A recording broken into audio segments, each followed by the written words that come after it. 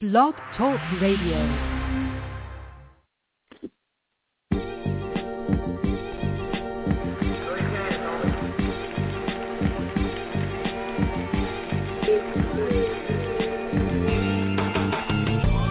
Real sports guys.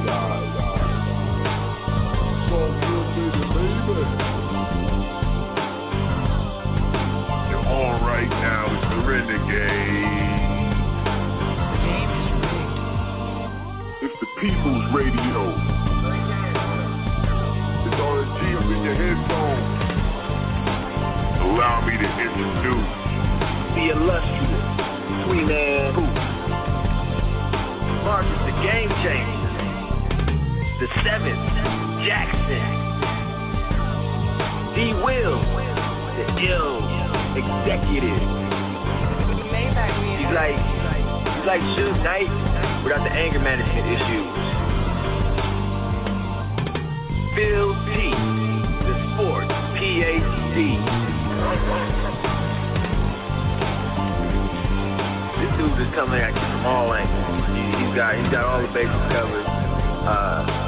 There's not a whole lot about sports this brother don't know. Can you dig it, sucker? Featuring Ray, Justin Page, Eric Hamilton. RSG fam is like, woo. I blame it on Nintendo.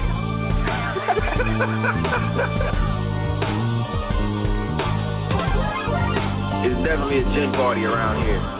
Definitely a gin party. Don't bring any Kool-Aid. You don't get no better than this, baby. I want winners. You guys act like it. Pick it up a little bit. Okay? Get your chin up. Smile. Smile. Anybody can be beat. Don't get no more realer.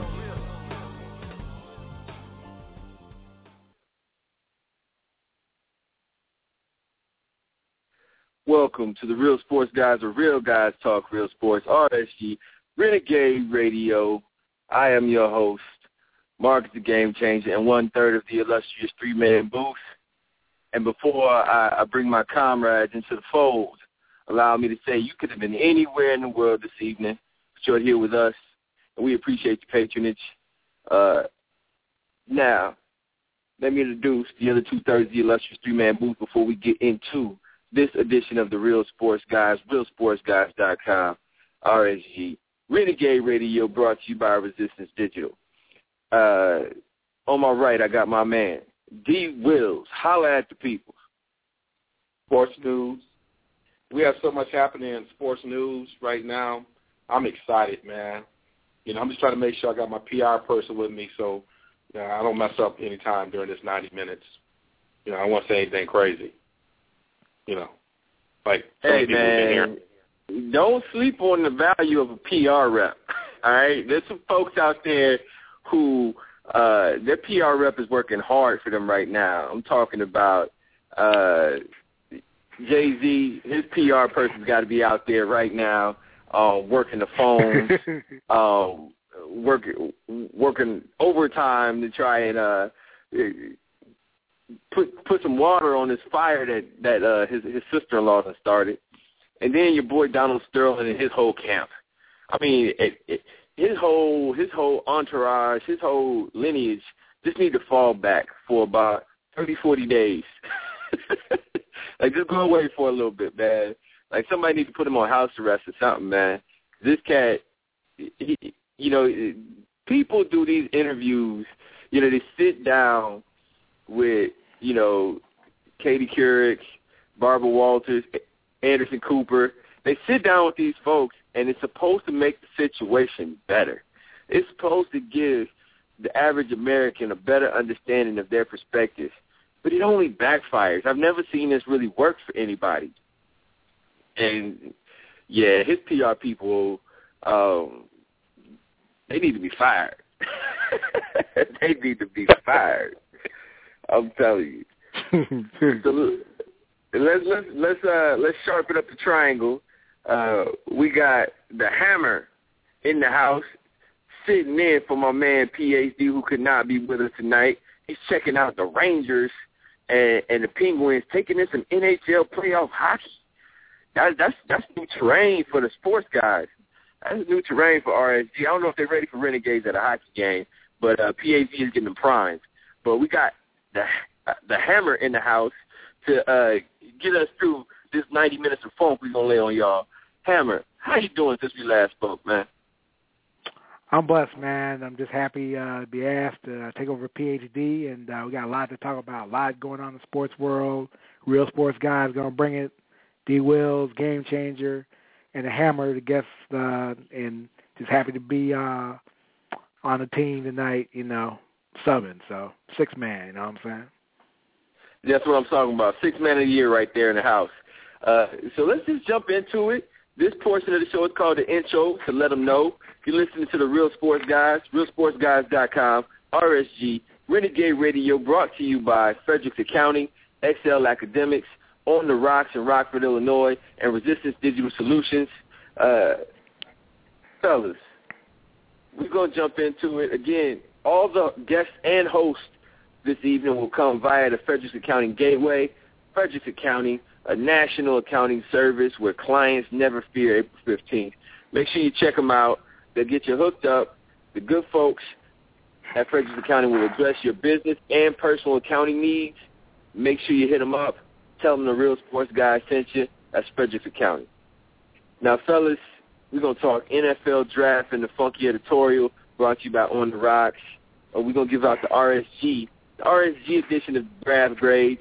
Now, we don't come at it from a fugazi perspective. We understand, all right, that you really won't know the value of a draft for another 2 to 3 years, at least, and sometimes longer. But what we are going to look at is who we feel like put them in position to be able to, 1, they acquired the most talent, 2, they managed the process, all right, and 3, they made moves when moves needed to be made.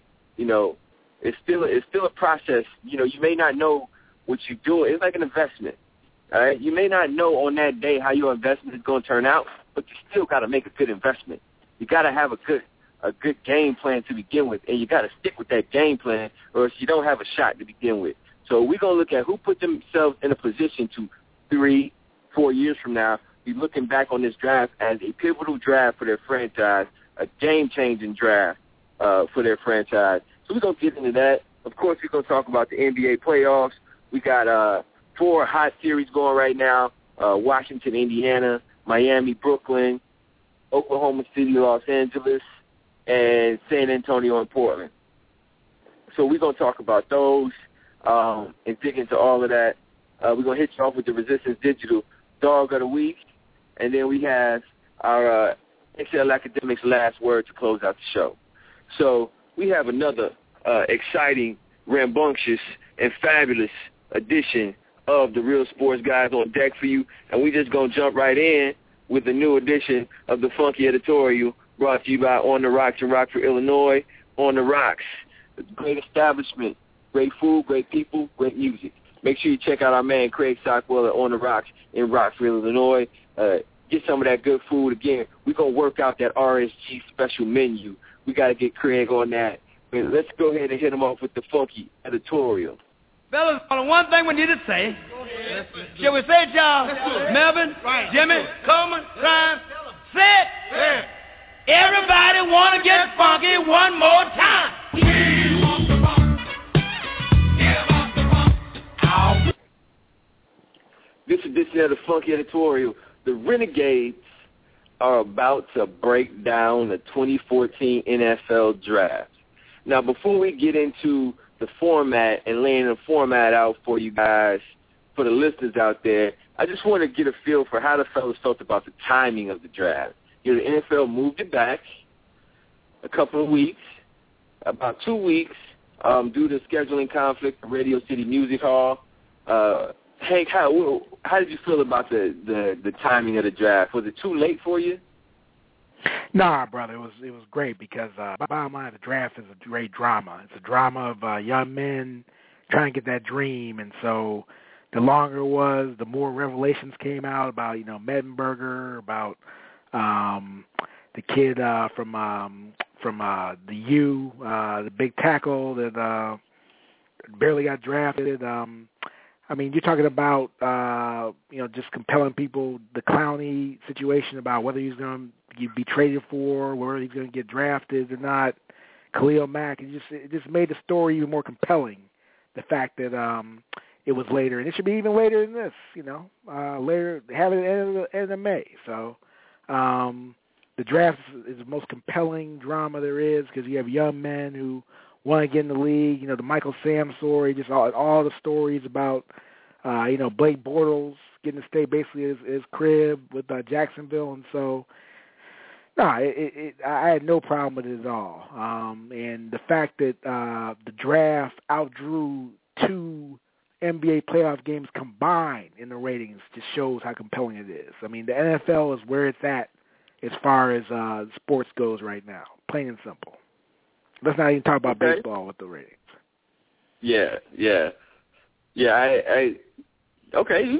dropped some knowledge right there. D. Wills, what was your perspective on the timing of the NFL draft this season? How'd you feel about it?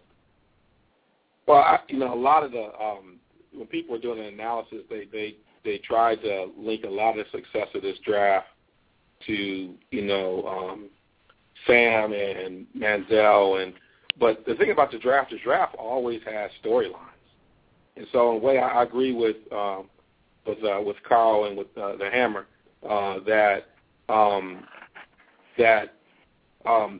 the building the drama up to the draft is not a bad thing. And I think as we were thinking about going and doing grades, I think teams didn't make as many mistakes because they had a little more time to find out more about players, and you got a better sense of the players. You got a chance to understand who's really that type of player because you can't really sustain that front for that long. Something's going to break down through this process, and I think it allowed for the scrutiny and allowed for the kind of trades that you saw to happen and for players to get picked closer to where their value sits. So I didn't mind it. It got a little bit away from the Final Four and championship, gave us something else to look for. I think it's good to be baked in with the NBA playoffs. So yeah, I at first I was, thinking, wow, it'd never come, but I actually liked it. Yeah, and I think I was where both of you guys were. At first I was a little like, come on, man, let's get the draft going, man. It should have happened already. But what I think it did is for me, it was good for me as an individual sports fan because it allowed me to just sit back for the first round of the playoffs and just focus on the NBA playoffs. I mean, we got good through a couple of Game 7s, so I could really just lock in on the first round, which was a very good first round. And then this weekend, I got hit off with the draft. And so it just worked out very well, in my opinion, as far as, the timing of it all and being able to kind of soak it all in and enjoy it. I thought the draft was very well timed. In that sense, I was a little skeptical at first, but looking back on it, it kind of gave me a couple of weeks of really action-packed sports viewing, which, I felt good about. Well, let me ask you this. Go ahead. Let me ask you this question. The one wrinkle they had in you did cover is that they got to pick their own music when they got selected. What did you think about that? And then you know what? I didn't even catch it. You didn't catch it? So let's take I couldn't hear the music. I mean, I knew they had it, but watching it on TV, they didn't really play it. You know what I mean? Like I didn't really hear the music either. I didn't really get to feel that piece of it. That's the piece that I think that's cool that they've done that. Now they got to flesh it out so that like you can actually hear it. You know what I mean? Yeah. So I was looking for it, but it wasn't audible on the broadcast. So what song would you have come in on? Ooh, that's a good one.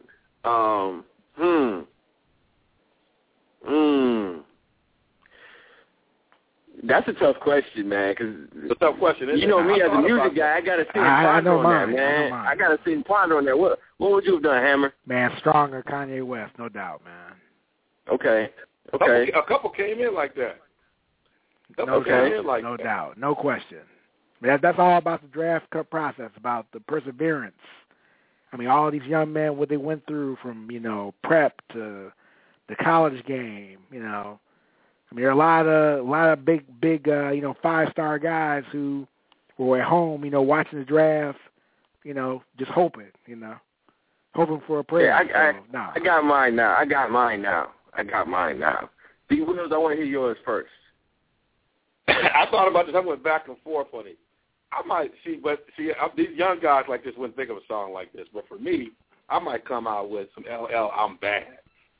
Okay, yeah. I'm down. That's one of my favorites. I like that selection. I like both of y'all selections. I like the Kanye. I like the LL. Yeah. I like the Kanye. I like the LL. For mine, I'm going Jay-Z public service announcement. Just the drama to the whole start of the song. And then the organs come in and, allow me to reintroduce myself. I'm getting paid.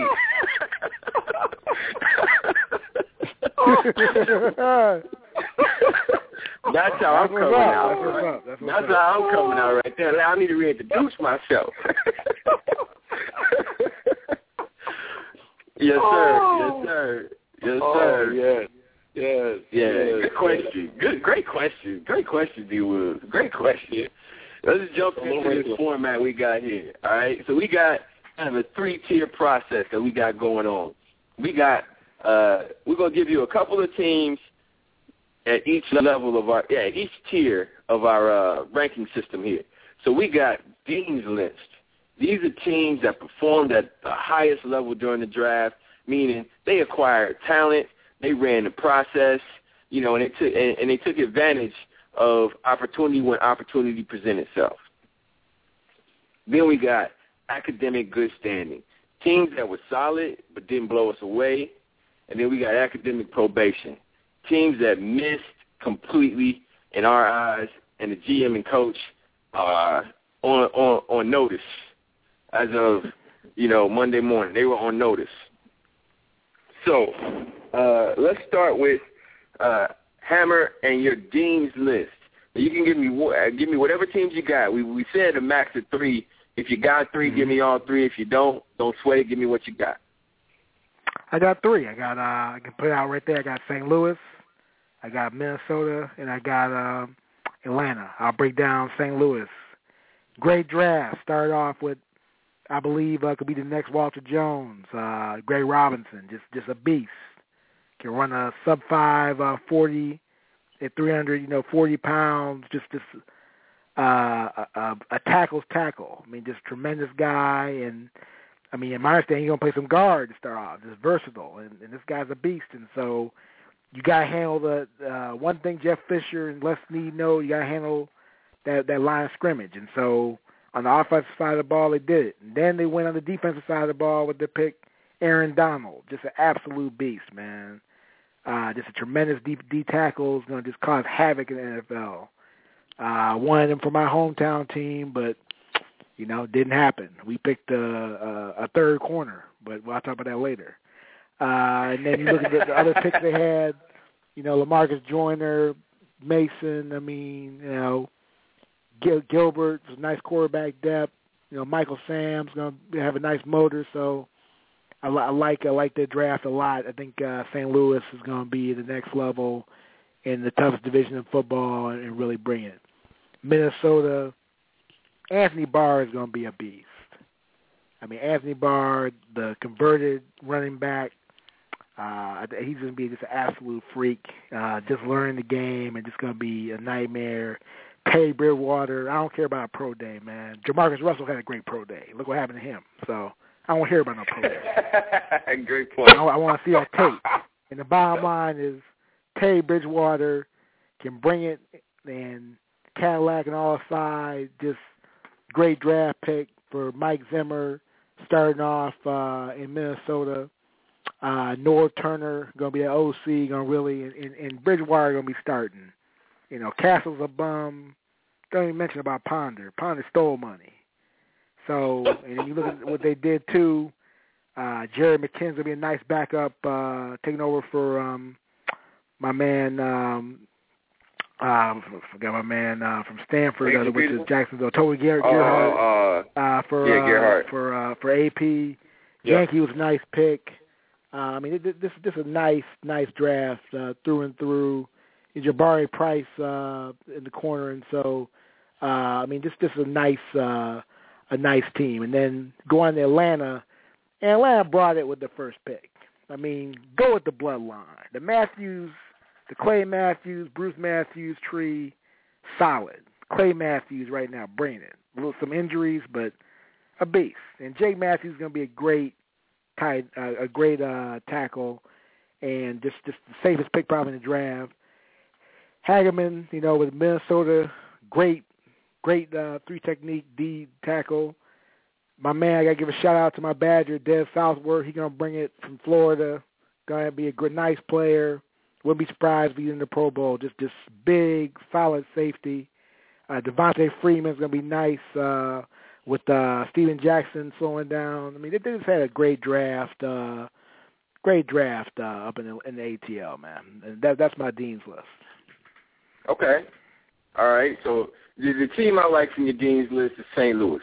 I love it. I really do. I really love it when teams go after improving a strength, and really trying to they're close to hitting their ceiling in a particular category, whether it be your secondary or your pass rush.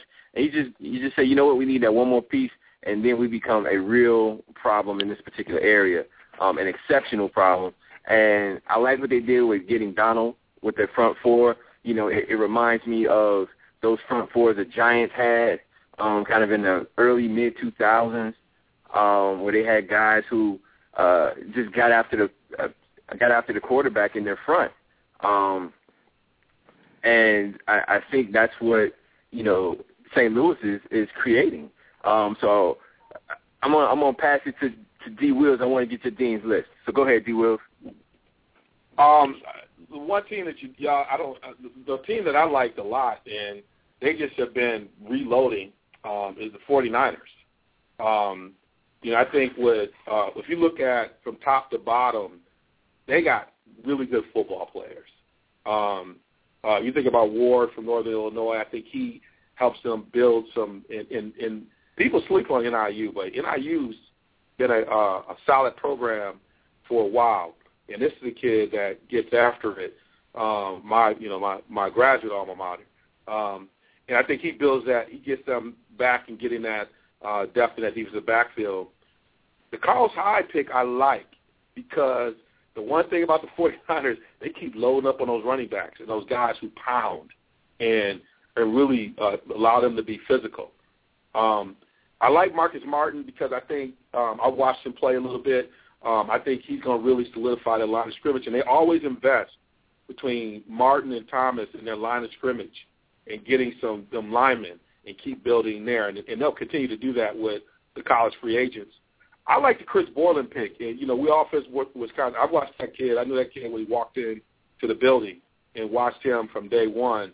This is a good football player, and given some of the injuries they're dealing with the linebacking core, but this is a kid.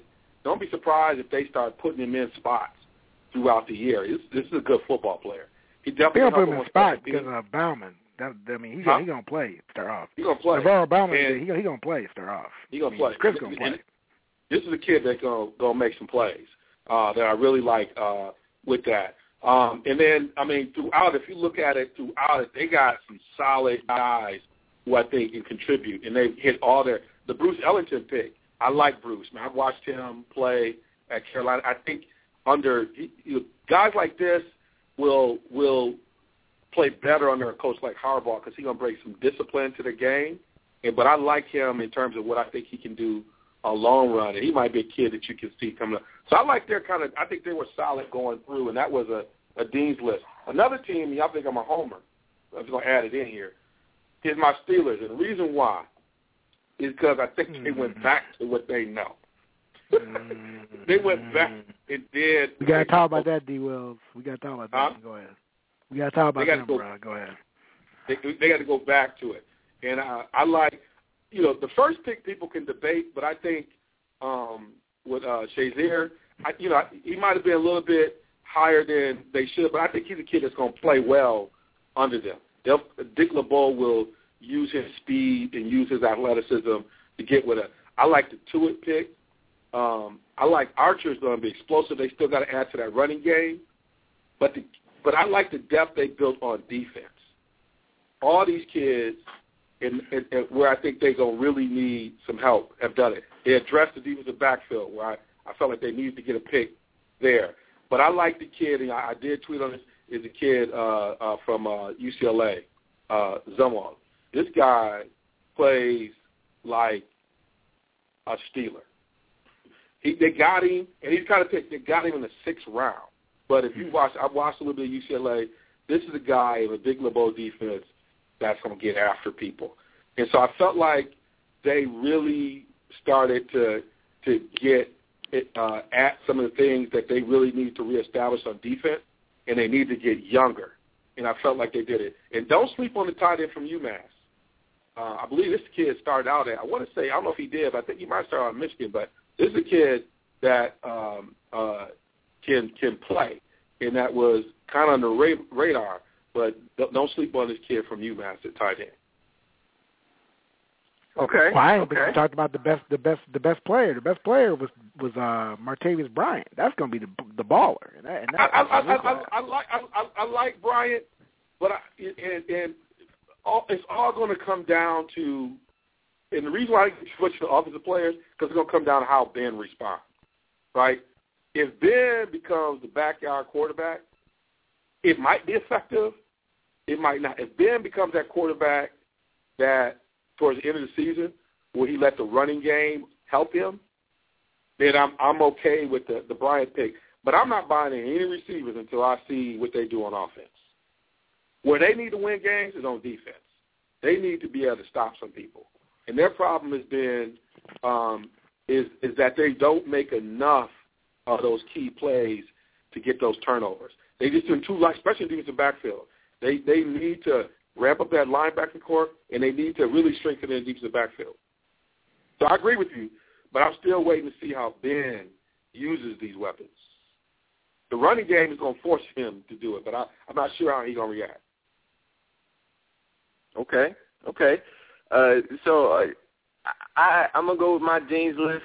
The first team I got, you guys hit on some teams that I liked, St. Louis, San Francisco. A team I'm going to throw out that wasn't on either of your lists, the Green Bay Packers. I felt like defensively, they hit a need with Quentin Dix. I just like saying the name. Like seriously, his name. We gonna call the grown man All right. But we got in Green Bay. Ted Thompson always hits on his receivers, so I anticipate either Aberdarius or Adam. Yeah, either one of those guys is going to hit and stick, probably, if not both. Thornton gives them a little bit of depth at the D-line. A lot of folks were questioning whether or not they got enough defense.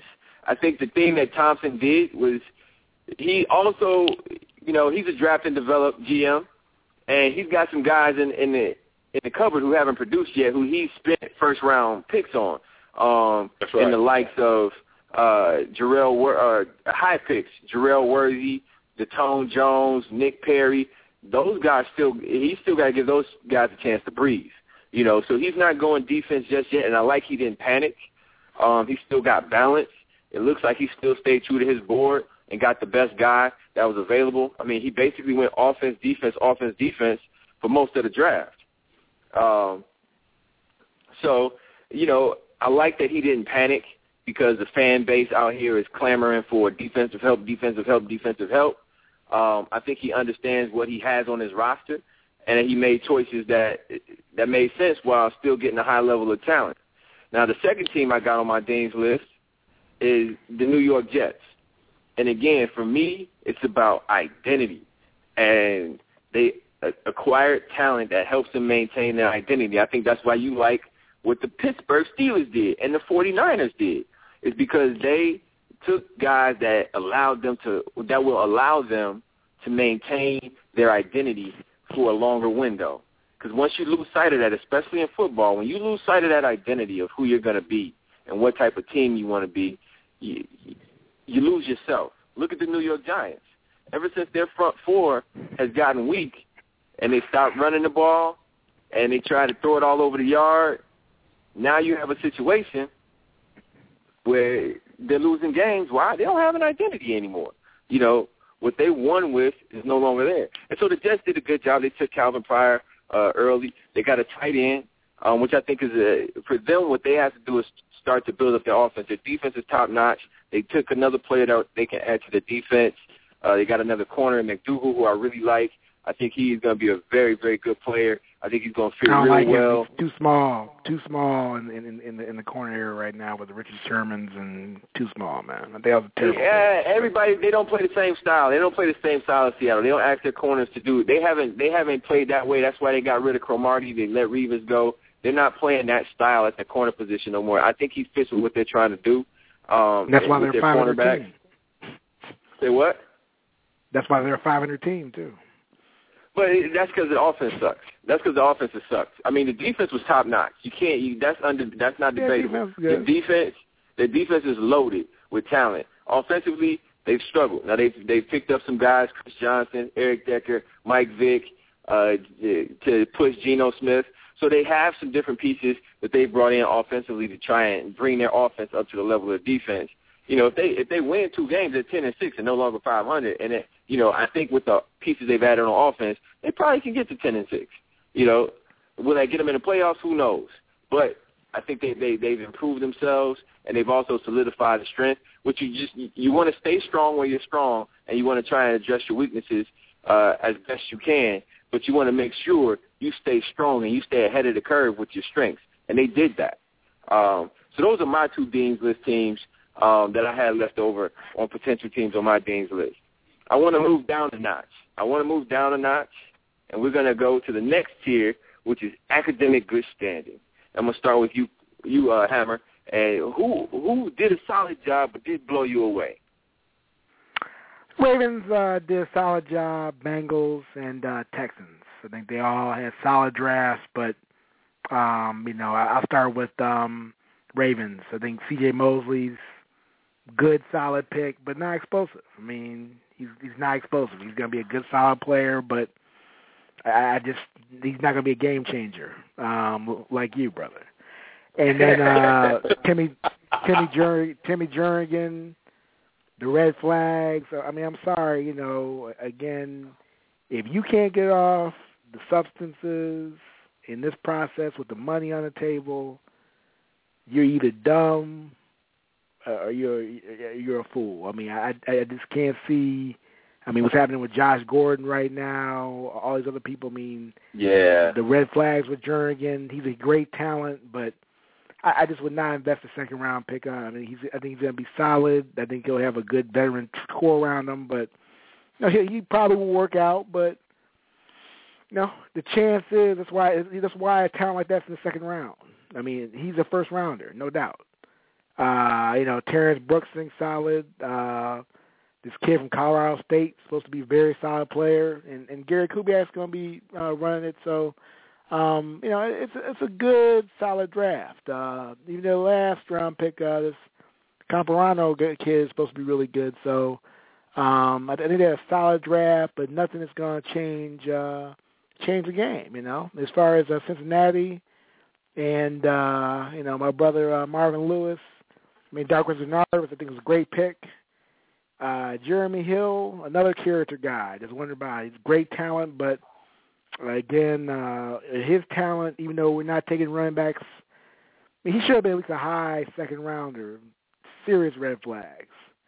And just good solid, A.J. McCarron, obviously he's going to be the high pick, solid pick. So it was a good, solid draft, but nothing, like I said, I think it'll keep them, losing in the first round of the playoffs every year, and that's about it. And then finally, Houston.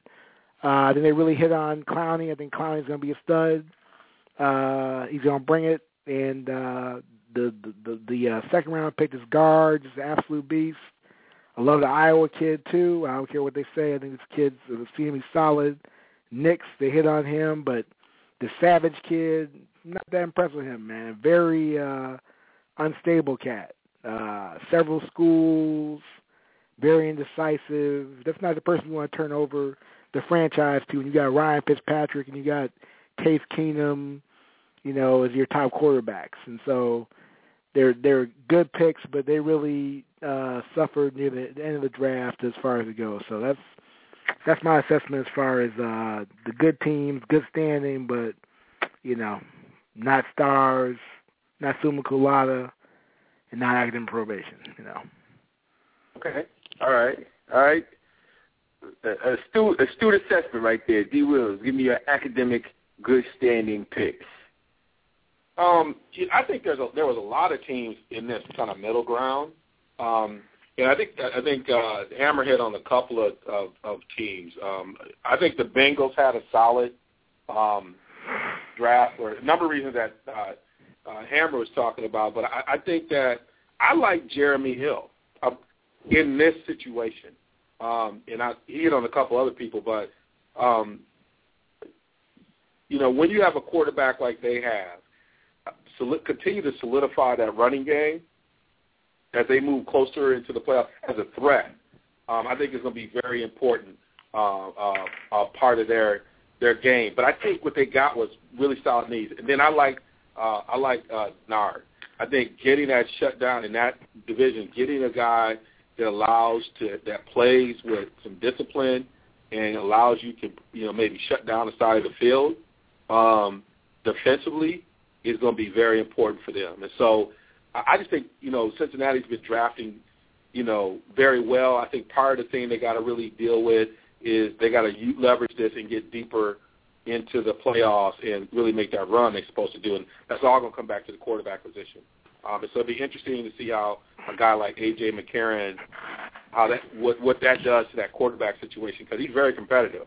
And he's the kind of cat that never really gets a lot of credit for how he plays, and he plays with a chip on his shoulder. And so, is he just going to be that backup and be there, or is he going to push? But I like the other pieces that they put together. There's nothing going to make you jump, but I think Denard, the corner, is a difference maker. And I think sometimes late in the playoffs, you need that kind of guy. And I think I like their draft.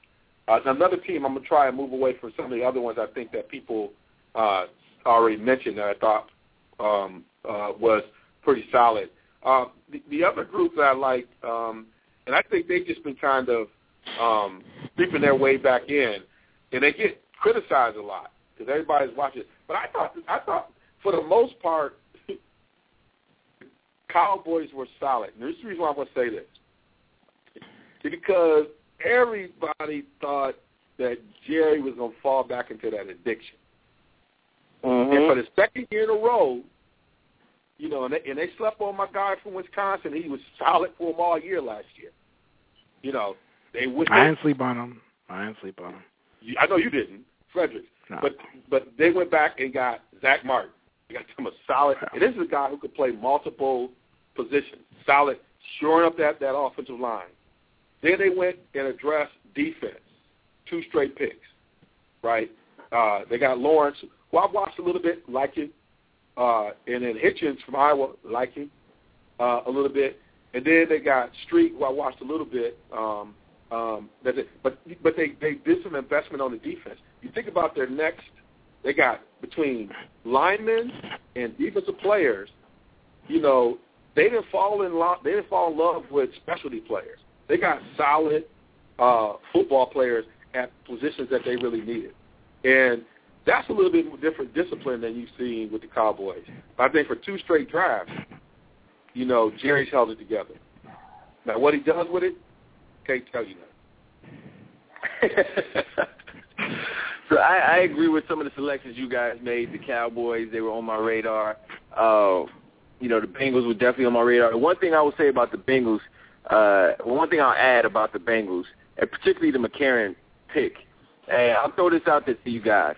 McCarron reminds me in the way he's viewed right now, not that this is where he'll wind up, but in the way he's viewed right now, he reminds me of Brady when Brady came out of Michigan. You know, a guy who won a lot in college. People kind of overlook him a little bit. Don't give him a ton of credit because he played with a ton of talent. But he's got the prototypical size, you know, arm strength, all that kind of stuff is there. But again, he just doesn't get that credit. But all he's done is be successful. You know, whether he turns out to be a Brady or not is still yet to be seen. But I'm just talking about when you look at coming out of college, how these guys are stacking up in comparison to the other quarterbacks. McCarron is oftentimes the afterthought in the conversation. You know what I mean? And I think Brady was at his time as well. That's why he fell to the 6th round. Despite all of the production he had when he was in college and all the winning he did, he played in the pro-style offense in college at Michigan, but they ran the ball, which is the same thing. He wasn't actually flinging the ball around the yard in Michigan the same way McCarron wasn't actually flinging the ball around the yard at Alabama. Doesn't mean they can't do it. And because they didn't do it in college, I think, you know, it kind of hurts their perception a little bit. But I agree with you, B. Wills. I think the kid's a competitor. I think if you put him in a situation with other than proving that he can win with talent, when he's got other talented guys and he can be that facilitator offensively, you know, he may push Andy Dalton a little bit. And, you know, if Dalton doesn't get done in the playoffs, you know, we might see, you know, A.J. McCarron sooner than later. So another team I thought did well but didn't blow me away was the Cleveland Browns. And there's the obvious Manziel factor, which I'll get into in a second. But I think overall they did a good job, again, of focusing on areas where they need support, not getting too caught up in all of the other stuff that was going on with, you know, the Josh Gordon situation. They stuck true to their board. They tried to address whatever needs they could, but also solidifying who they want to be and trying to develop an identity. Getting Justin Gilbert at number 8 was a bit high, but he fits. They feel like he's a fit for what they're trying to do defensively. And that's, for me, that's important. If you got a philosophy, you got to get players. Forget how McShay rates them, how Kiper rates them. Do they fit with you? That's what teams like the Seahawks have done. You know, people got on the Seahawks for picking up Bruce Irvin in the first round a couple of years ago. You know what? He fit with what they were trying to do defensively. You know what I mean? He fit a need. He fit into their scheme. They saw a place for him, and they use him in a certain way that works for their team. You know, and that's what you got to do. You got to acquire talent that fits with the identity of your squad. And so I think they did that. Obviously, the Manziel pick helps that franchise more off the field than it does on the field for the near future. But they needed that. You know, it's also a business. You know, at the end of the day, you're trying to win games, but this is also a business, and Manziel is good for business. And them trading up within the process, they trade back, and then they trade up. I think they managed the process really well to be able to maximize the picks that they had, particularly early in the draft. And that's why I like what they did. Didn't blow me away, but I like what they did in managing the process and still getting talent in, but also raising the value of the franchise as a whole. I mean, Manziel jerseys sold, you know, selling like hotcakes. Ain't nobody been buying no Cleveland Browns jerseys. One, they're ugly. No. It's an ugly color. Now they flying off the shelf because of Johnny Manziel. So that's good business. And and again, how much, you know, if when Forbes does the next report on sports franchise worth, I guarantee Cleveland is up several spots just because of that pick. You know, so overall, I think they helped themselves in that way. Whether it actually equates to anything on the field, we'll see. I think that's yet to be seen. I'm not a Manziel guy as far as his skill set and his ability, but you can't deny he definitely registers at the box office. So, you know, in that sense, you know, they didn't take the bait early. They were patient. They were able to come back and get him, and they still picked up a first-rounder next year and a fourth-rounder next year, you know. So I think they managed that process really well. So hats off to the Browns.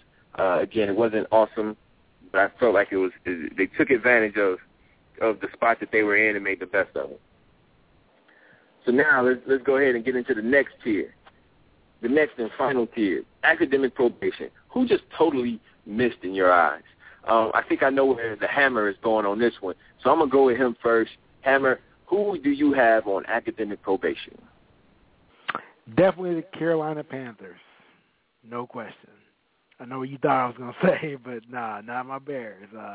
Okay. I've made no secret. You probably saw on Facebook. I did not like the Fuller pick. I think he'll be an All-Pro. Don't get me wrong, but I think when you have Calvin Pryor, on the board, and you saw we were playing 9 on 11 last year. It was ridiculous with Conti and those cats. So. But, no, I can't say the Bears because I think that they did get value with Fuller. I just wouldn't have picked them. But, no, let's look at the Benjamin can't catch the ball. I mean, it's that simple. I mean, I'm stunned that they didn't take Marquise Lee. I mean, I know he had a bad year. I know Marquise probably had some red flags because the way he threw Kiffin under the bus and had the closed team meeting.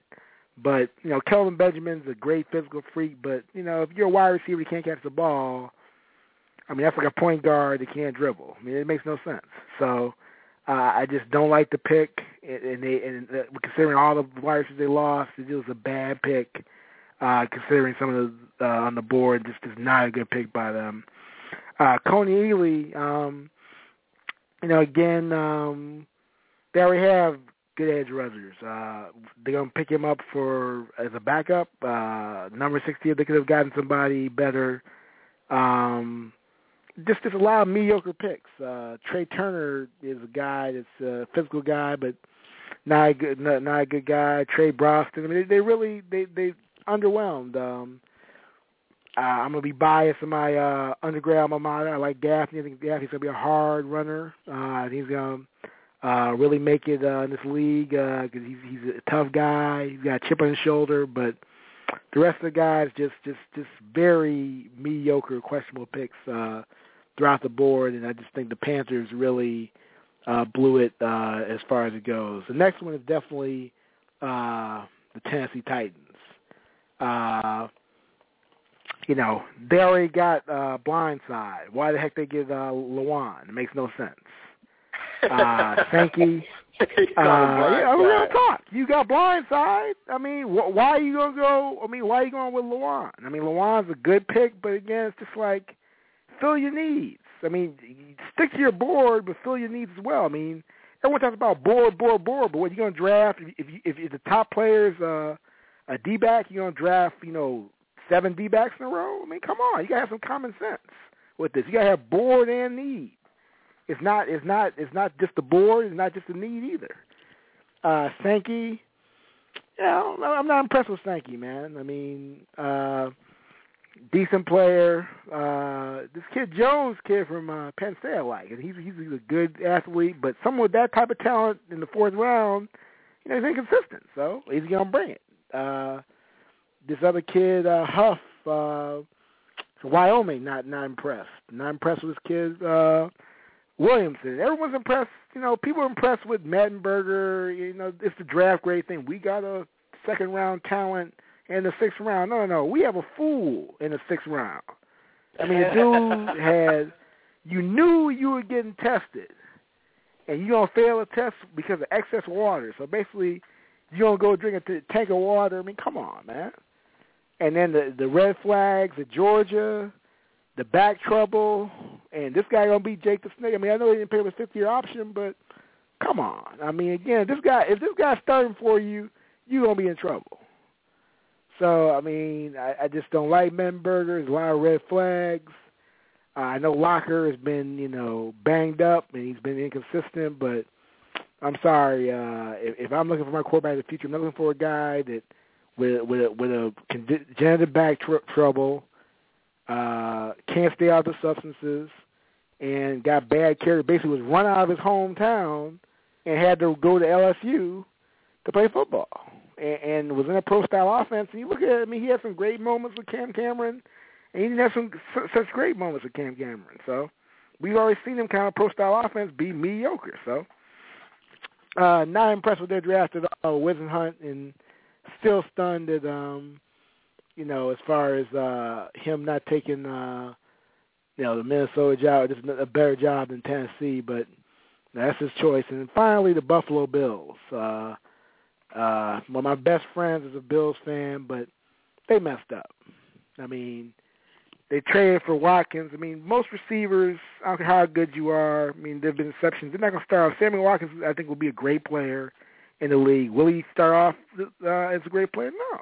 I think he'll be a good player. So to give up a first round next year and hurt your franchise for him is just too much. I mean, they got suckered. One of my boys from Cleveland was like, man, we suckered them. Yeah, you did. They're suckers. You don't give up a first-round pick unless it's a guy you know is going to start off a DN, something like that, quarterback, not a wide receiver. Cujo, this kid is red flags all around, man, just red flags all around. I mean, my understanding is that you had about 20 teams didn't have him on their board, and you picked this guy. So at 44, so it's not a good draft for them. This kid from Louisville, I like the linebacker. The cornerback's decent, but they really blew it with the first two picks. It really did hurt their draft. The other kid and the Central Henderson pick was the worst pick of the draft. This guy was a blue chip 5-star athlete and left his pro day, stopped his pro day. There's no way he would be on my board. Anybody would leave his pro day. Jamarcus Russell completed his pro day with flying colors. And this guy left his pro day. And you going to take him out in 7th round? No, there's no way, man. The guy also substance abuse problems. Never played up to his ability. Just a prima donna. Great prep, but just got to the U and just messed up. And then everyone talk about the upside, but the guy is not hungry, man. I mean, he might bring it. I hope he brings it because this is his last chance, as they said on ESPN and Bill Polian. This is his last chance because this dude ran out of his pro day. Even Bridgewater had a bad pro day and went through it and took his lumps, and he lost a lot of money, but still got in the first round, got a good situation, I think, in Minnesota, instead of getting beat up in one of these franchises in the first part of the round. So I think Teddy's happy about it. But Central Henderson could be one of the worst picks in the draft. So we got to mark the tape on that one. Carl, yeah. You got to tell people where they can reach you, man, on Facebook. Because you got to follow this cat. I know we ain't got you on Twitter yet, but you need to be on Twitter. This stuff was I'm on Twitter. Hammer Carl. Hammer Carl. I'm on Twitter, man. I just ain't a big tweeter, but yeah, I'm on Twitter, man. Yeah, y'all got to get him on that one. Oh, game changer. I don't know what to even do with that. Hey, honestly, he covered mine. I had Buffalo, and he basically said it all. I mean, you give up the first round for a wide receiver. It worked for Atlanta, but they had a lot of other pieces, all right, when they got Julio Jones. All right, that was a very different situation. Buffalo's first rounder next year will be a very high pick. Cleveland got over on them.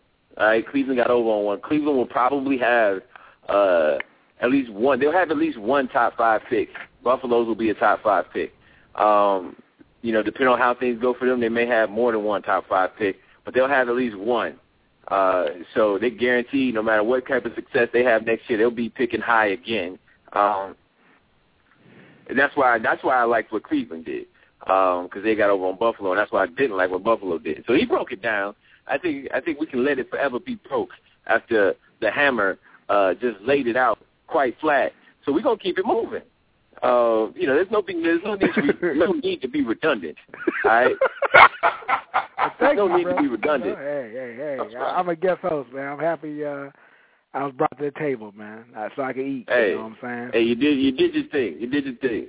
So, you listen to the Real Sports Guys, realsportsguys.com, RSG, Renegade Radio. You're in the midst of the funky editorial brought to you by On the Rocks in Rockford, Illinois, and we are breaking down the NFL draft, giving our RSG draft grades, RSG style. So we've broken down the draft, and Hammer just kind of dropped the mic real quick, kicked a hole in the speaker and such. We're going to move on to the next question. And that question is, which player drafted 4th round or later will turn out to be a Pro Bowler? And then who will be a first-round dud? D. Wills, I want to start with you. Give me your sleeper 4th round or lower that turns into a Pro Bowler. You got me on this one. And this is my question. And so I got a couple that I think might do it, might bring it a little bit, and that could get into that Pro Bowl kind of setting. And I might end up being a little bit of a homer on this because I'm saving it for. Because the Hammer said, well, you didn't even mention him. I'm assuming that he's gonna get his act together. And I like Matavius. I got a feeling that Ben and I got a feeling that now I don't know how long they're gonna keep him. Steelers will let a receiver go in a minute, but I got a feeling they need that explosive player. They need to continue to do that, and I think he can do it. And then my other thing is kind of a homer, just because I think that people might see him as a sleeper.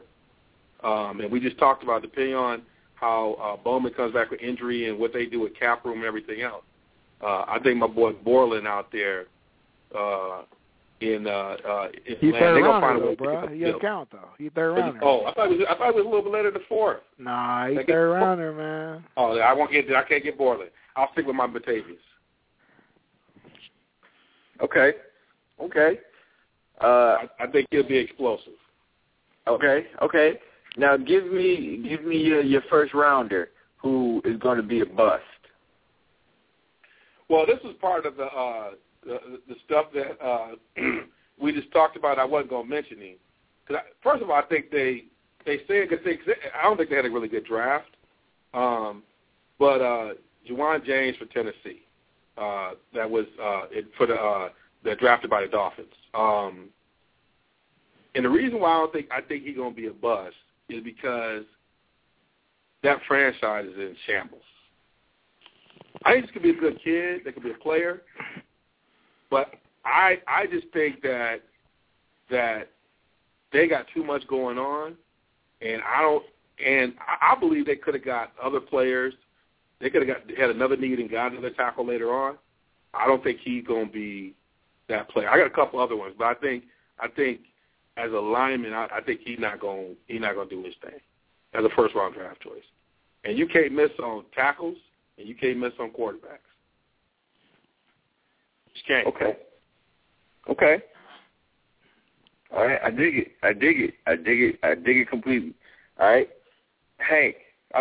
Carl. Get the Hammer. I'm getting my Hammers mixed up.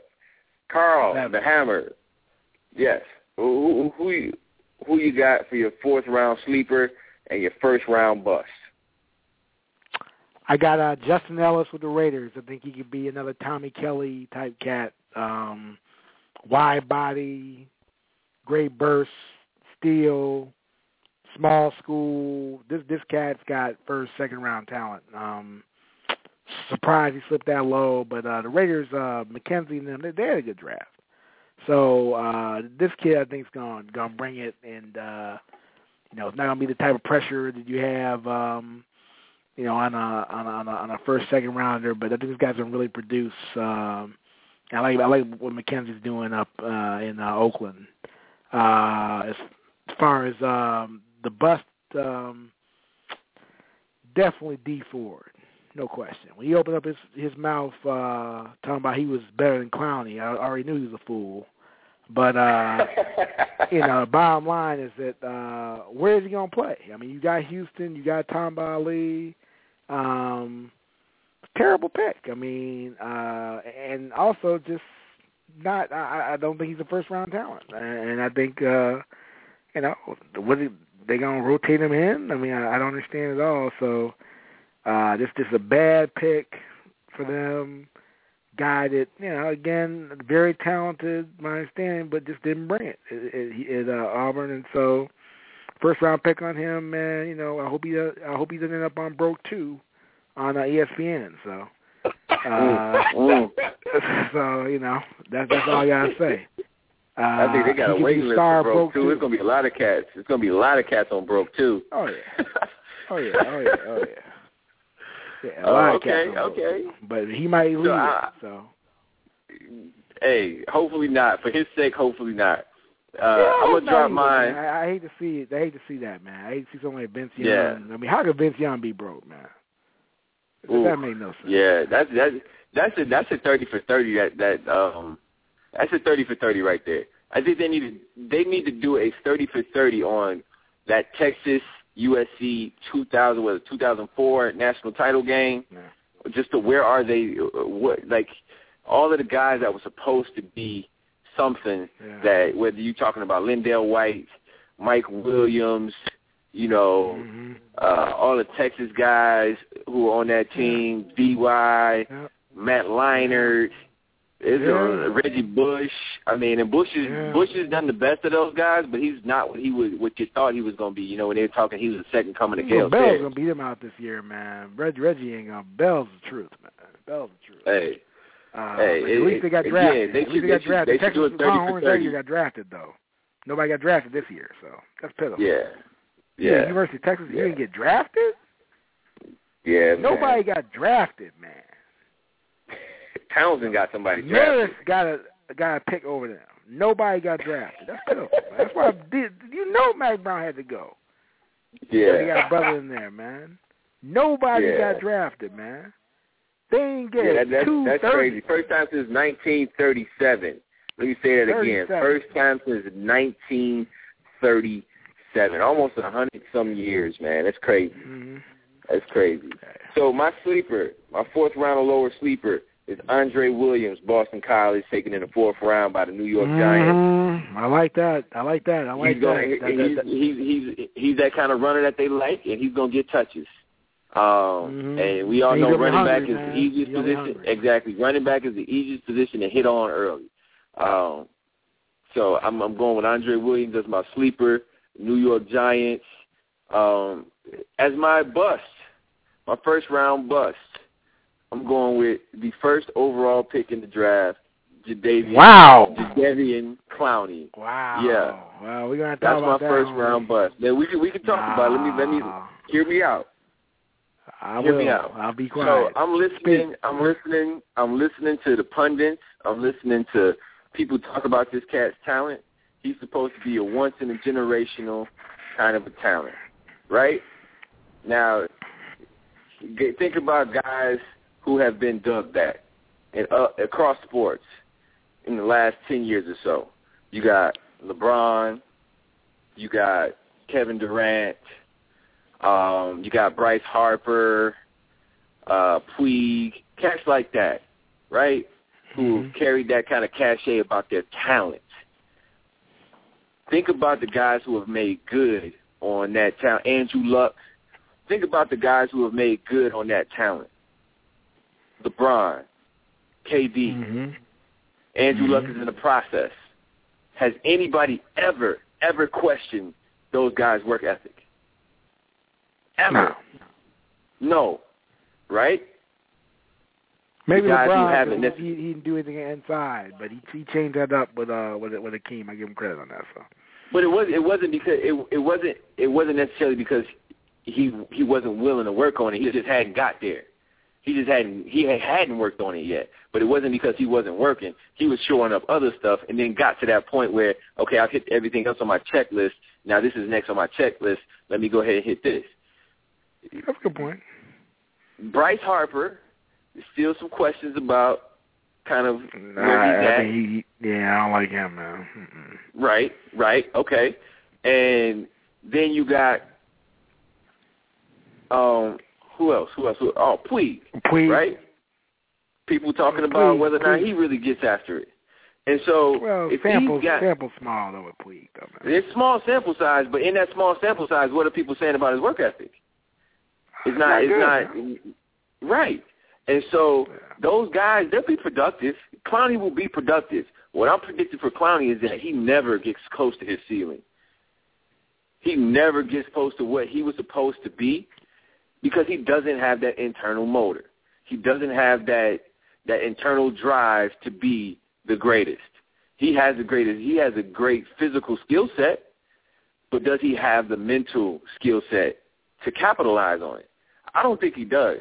I think he'll be a good pro. I think he'll be a good player, much in the same way Mario Williams was good. But again, where's Mario Williams? When was the last time Mario Williams had an impact? Last year, a good year, but I think the problem... he had a good year, but was it an impactful year?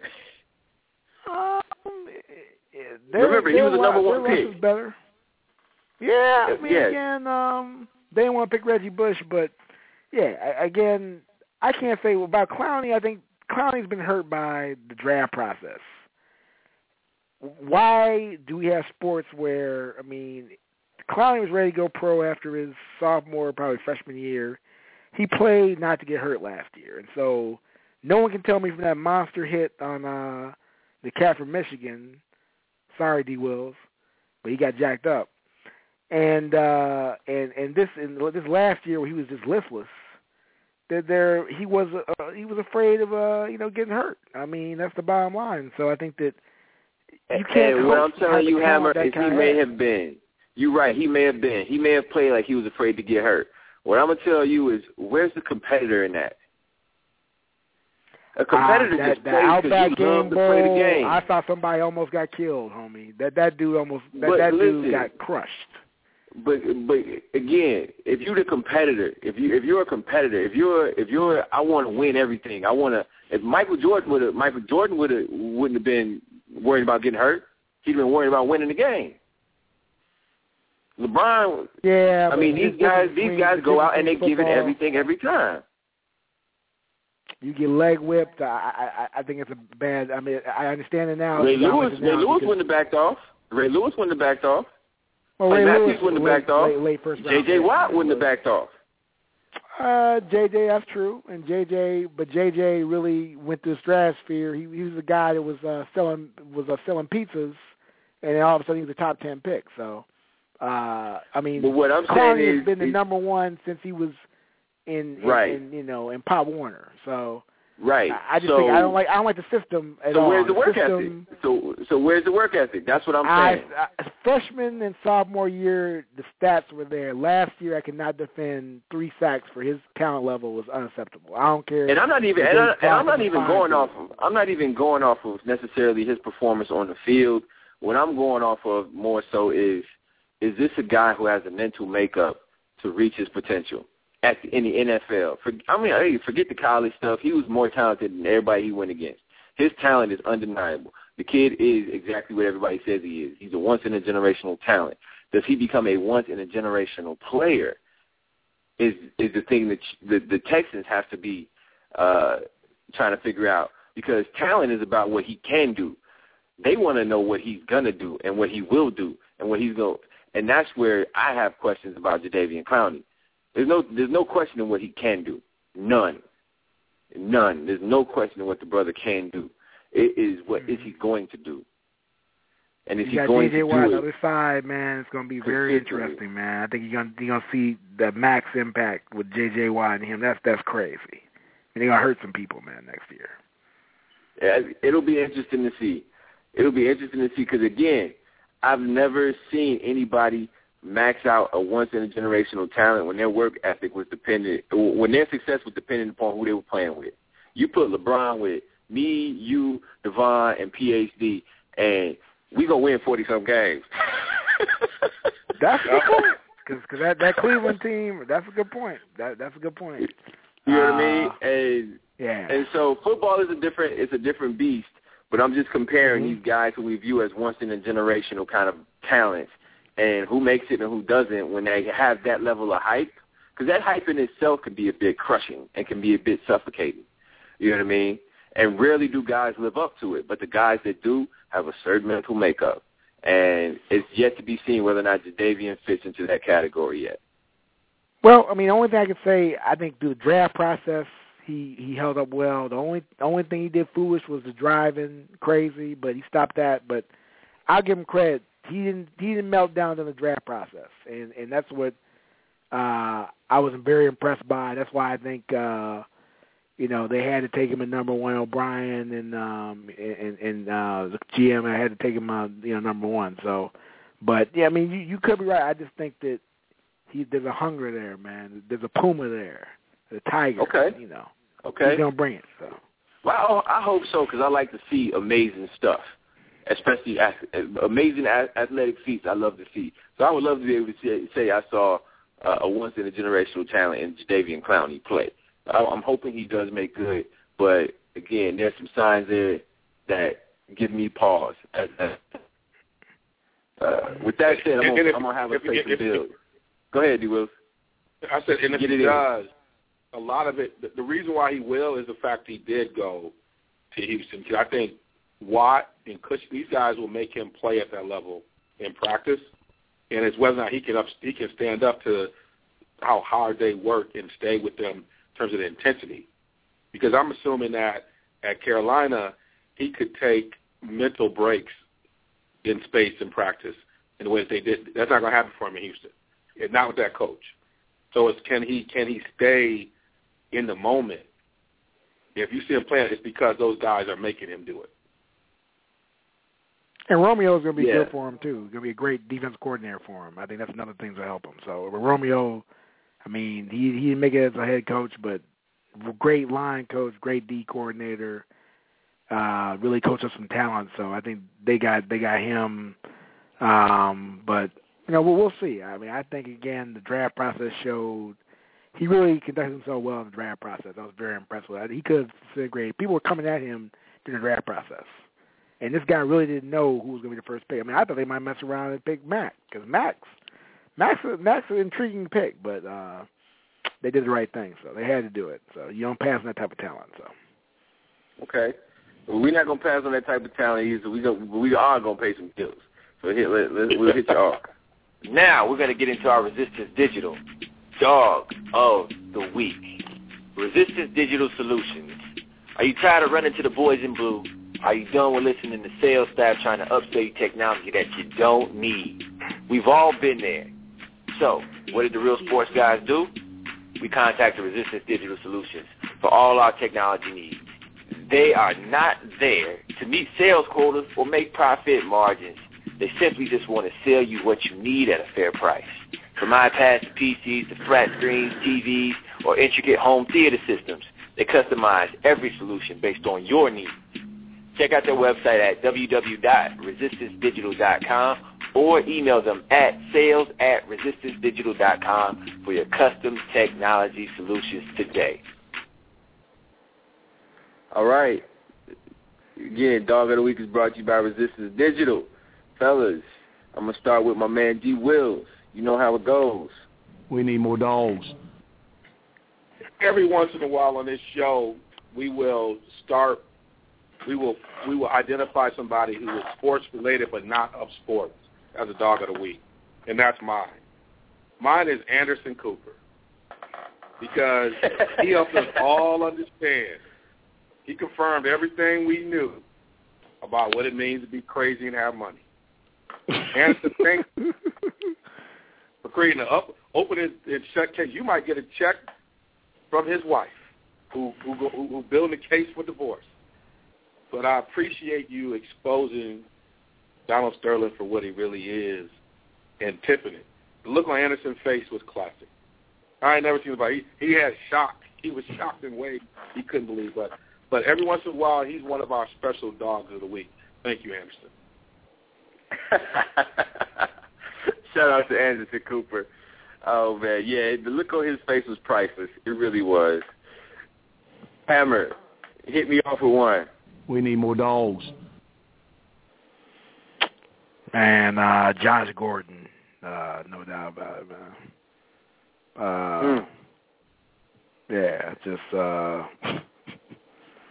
how how can you ruin so much talent, man? Well, I think he's more of an anti-dog of the week. Oh, okay. I think he's more the opposite of a dog of the week. Okay, my bad. This was late. You redefine it. Yeah, redefine. My bad. The bad. Let me look right now.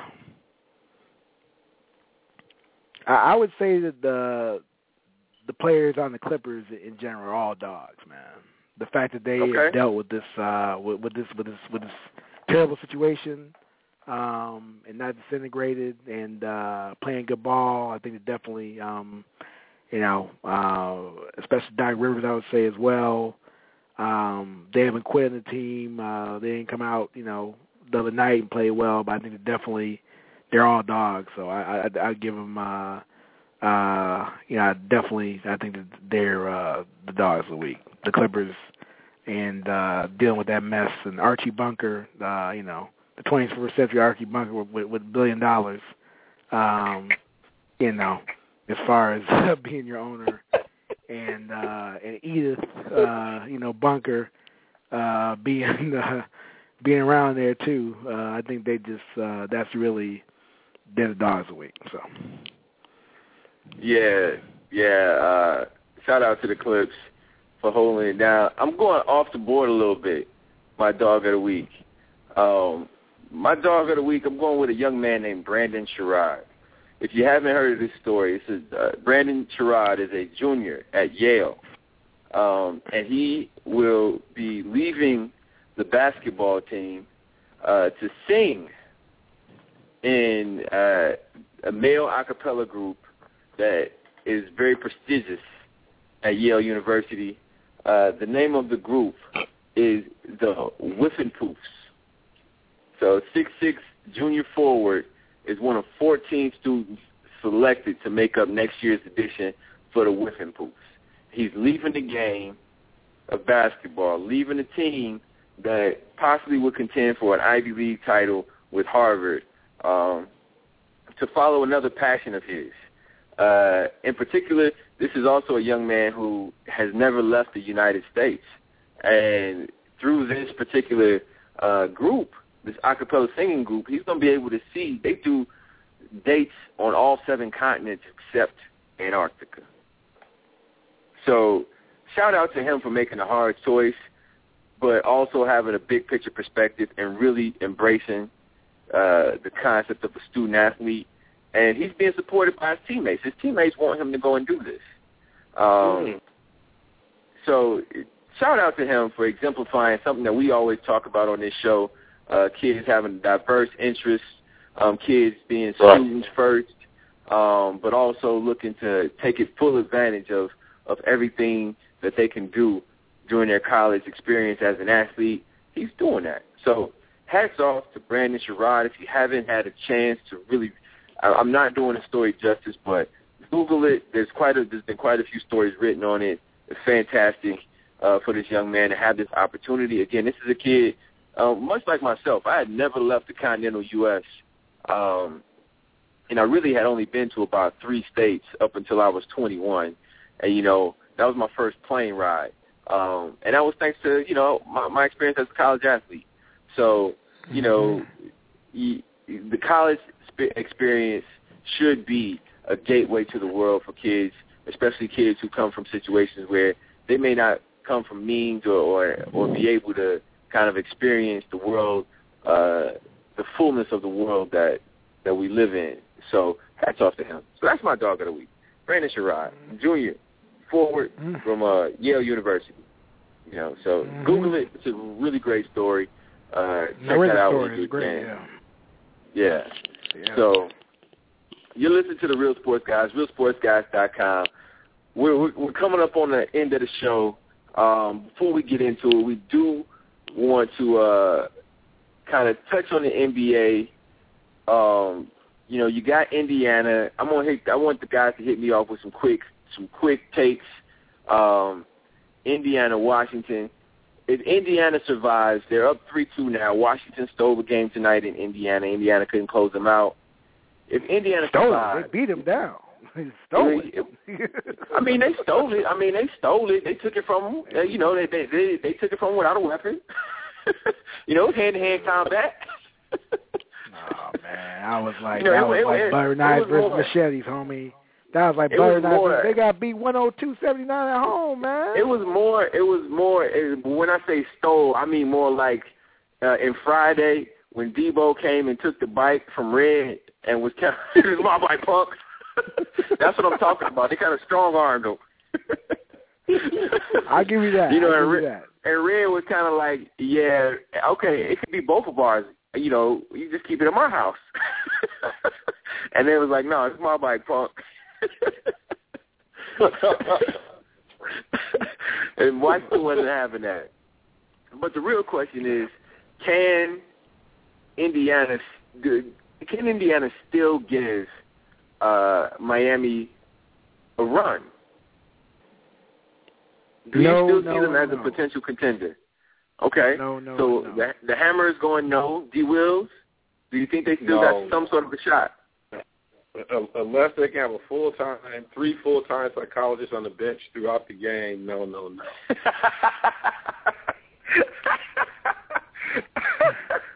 3 full-time psychologists is what it's going to take, huh? Yeah, Larry Bird is not paying for that. Larry Bird is not signing those checks. He is not. Okay. So next question. OKC, LA. Is this gonna be? I mean, this is getting pretty. But the Clippers have this effect on people, man. Like the Golden State Clippers series was highly contested. This OKC Clippers series is highly contested. Are the Clippers becoming kind of that new team that just gets on people's nerves? What do you think about that, D. Wills? What do you think about this OKC Clippers rivalry? Well, that's all Doc Rivers, man. He challenged Blake. I talked a lot about Blake's. What he needed to do is develop a better post game, and he's done that.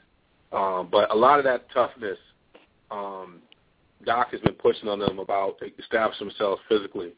Now, they fake thugs, and that's part of the problem because, other cats look at them like, yeah, Doc is there, but you still fake thug. And so that's why they're getting a challenge back a little bit. But I like it. I was saying, is this the new rivalry, the OKC and the Clippers? And I think this is one that can go for a while. And I like it. I like the testiness. I like, the blood coming out the nose, looking at the referee like, where's the foul? That feels very 80s to me. And I long for that. I long for that 80s stuff. Yeah, and the Clippers got some cats that CP3 is a jerk when he plays. Matt Barnes is whoa, man. I'd punch Matt Barnes in the face. I love him if he was on my team. If I was playing against him, I'd punch him in the face. He's cut from that Doug Christie. He's cut from that Doug Christie cloth, man. The light skin, curly hair, agitator, man. You'd have been like Nino. You were like Nino with that dog when everything got messed up at the car. Yeah. You'd have walked around that night. Yeah, man. Yeah, I have to punch. And then people get tired of Blake, doing his Incredible Hulk, impersonation, and then turning into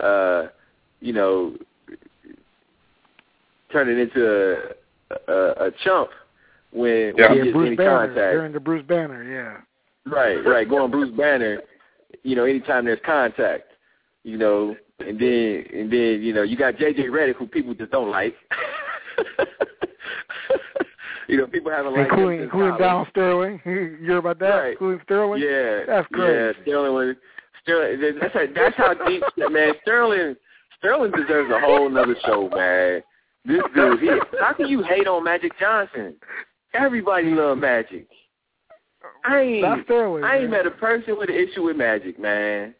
You gotta have issues if you hate no Magic, man. You just do. You really just do. Not only that, man, your racism is so deep. Your bigotry is so deep that you didn't want to sign a white guy because you don't think white guys can play no basketball.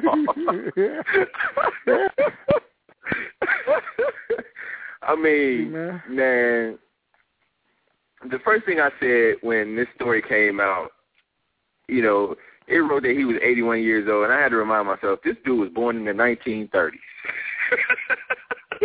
So, I mean, really, when you say it out loud, you kind of like, oh, yeah, he was. I mean, you think these people go away. You think these people have all kind of passed away. There's still some hanging around, and Donald Sterling is one of them. I mean, he just doesn't all in the get family, it. I mean, man. Archie Bunker. I'm telling you. Archie Bunker might look at him sideways and be like, man, what are you talking about? Even Archie Bunker might be a little bit embarrassed. Like, you giving bigots a bad name, man. Come on. Your bigotry makes no sense. You dislike black people, but you're on the NBA team. If you dislike the black people, why would you? Archie would call George Jefferson over like, have you heard about this? Right. Like, George, please, right. Have you heard about this idiot? I mean, I don't like black people, but this guy is silly. He's taking it to another level. Right. He's got a half black mistress. He owns an NBA team. But he has the nerve to have a problem with black people? Like, seriously. Like, if you didn't want to be around... White people do right. And here's the deal. If you didn't want to be around black people, why would you own an NBA team? Out of all the sports... It's a great investment, man. Look how much he bought the team for. What's it worth now? That's crazy, man. Yeah, man. That's crazy. Yeah, all craziness, man. All craziness. So we got about 4 minutes left. It's time for the Excel Academics last word. Excel Academics, changing the world one mentor at a time. We appreciate them coming on as a sponsor. They sponsor our last word, a segment where one of the Renegades kind of takes the mic and solos to close us out. I'm going to pass it off to my man D. Wills. Do you think you got it this week? Yeah, I'll take it. And Hammer, I might give you a few minutes on the mic just because you're a guest. Please. We might, because we definitely want to have you do it. So I'll set the table. What I love about, and I've talked about this before, is how sports puts a different lens on life for us. Forces us to really think about those inner demons because we can't get away from it because it's our gateway to our past. Whether it's the conversation about Sam and how he may have reacted after being selected by the Rams and people seeing that how that interrupted their love for their sport or whatever, they can't get away from it. Whether it's Donald Sterling talking about whatever he's talking about, you can't get away from it because you got to go through it to get to your team that you love. And that's what I love about sports, because it forces folks to deal with things they normally don't want to deal with because that's the only way they can get to what they want to do. And so we try to bring that element to you every week, and we love it. And that's why we bring people like the Hammer who bring these really broad, unique perspectives. So in the spirit of that, we like to hand it over to you for just a minute to say whatever you want to say, brother. Well, I'd like to thank y'all for letting me be guest host tonight. It's an honor. Brought it, except for the dog thing. But I just want to say that the real sports guys out there, I'm looking forward to these camps in the NFL, man. I mean, it's NFL all year, so. And it was a compelling draft, and we got a compelling playoff series. Clippers are bringing it up right now. We got LeBron doing his thing. Spurs, I mean, it's going to be a nice playoff series. And one thing that it's as needed right now is baseball. Baseball's hurting, man. We got to get baseball back. I don't know what they need to do, but a pitch timer or something. But to see baseball, also see real talk. The few number of African Americans that are in the sport now. People don't want to play baseball anymore. It's unbelievable. I mean, and so the whole sports game is so unique, but baseball is really struggling right now, man. A kid like Jose Fernandez out for the year. All these kids with these arm injuries. It's an epidemic out there. So, and that's all I gotta say. Go Cubs. Hope the Cubs can do something, but I don't see it. So every year they disappoint me. So what can I say? All right. So that does it for this edition of the Real Sports Guys, realsportsguys.com, RSG, Renegade Radio, and we out.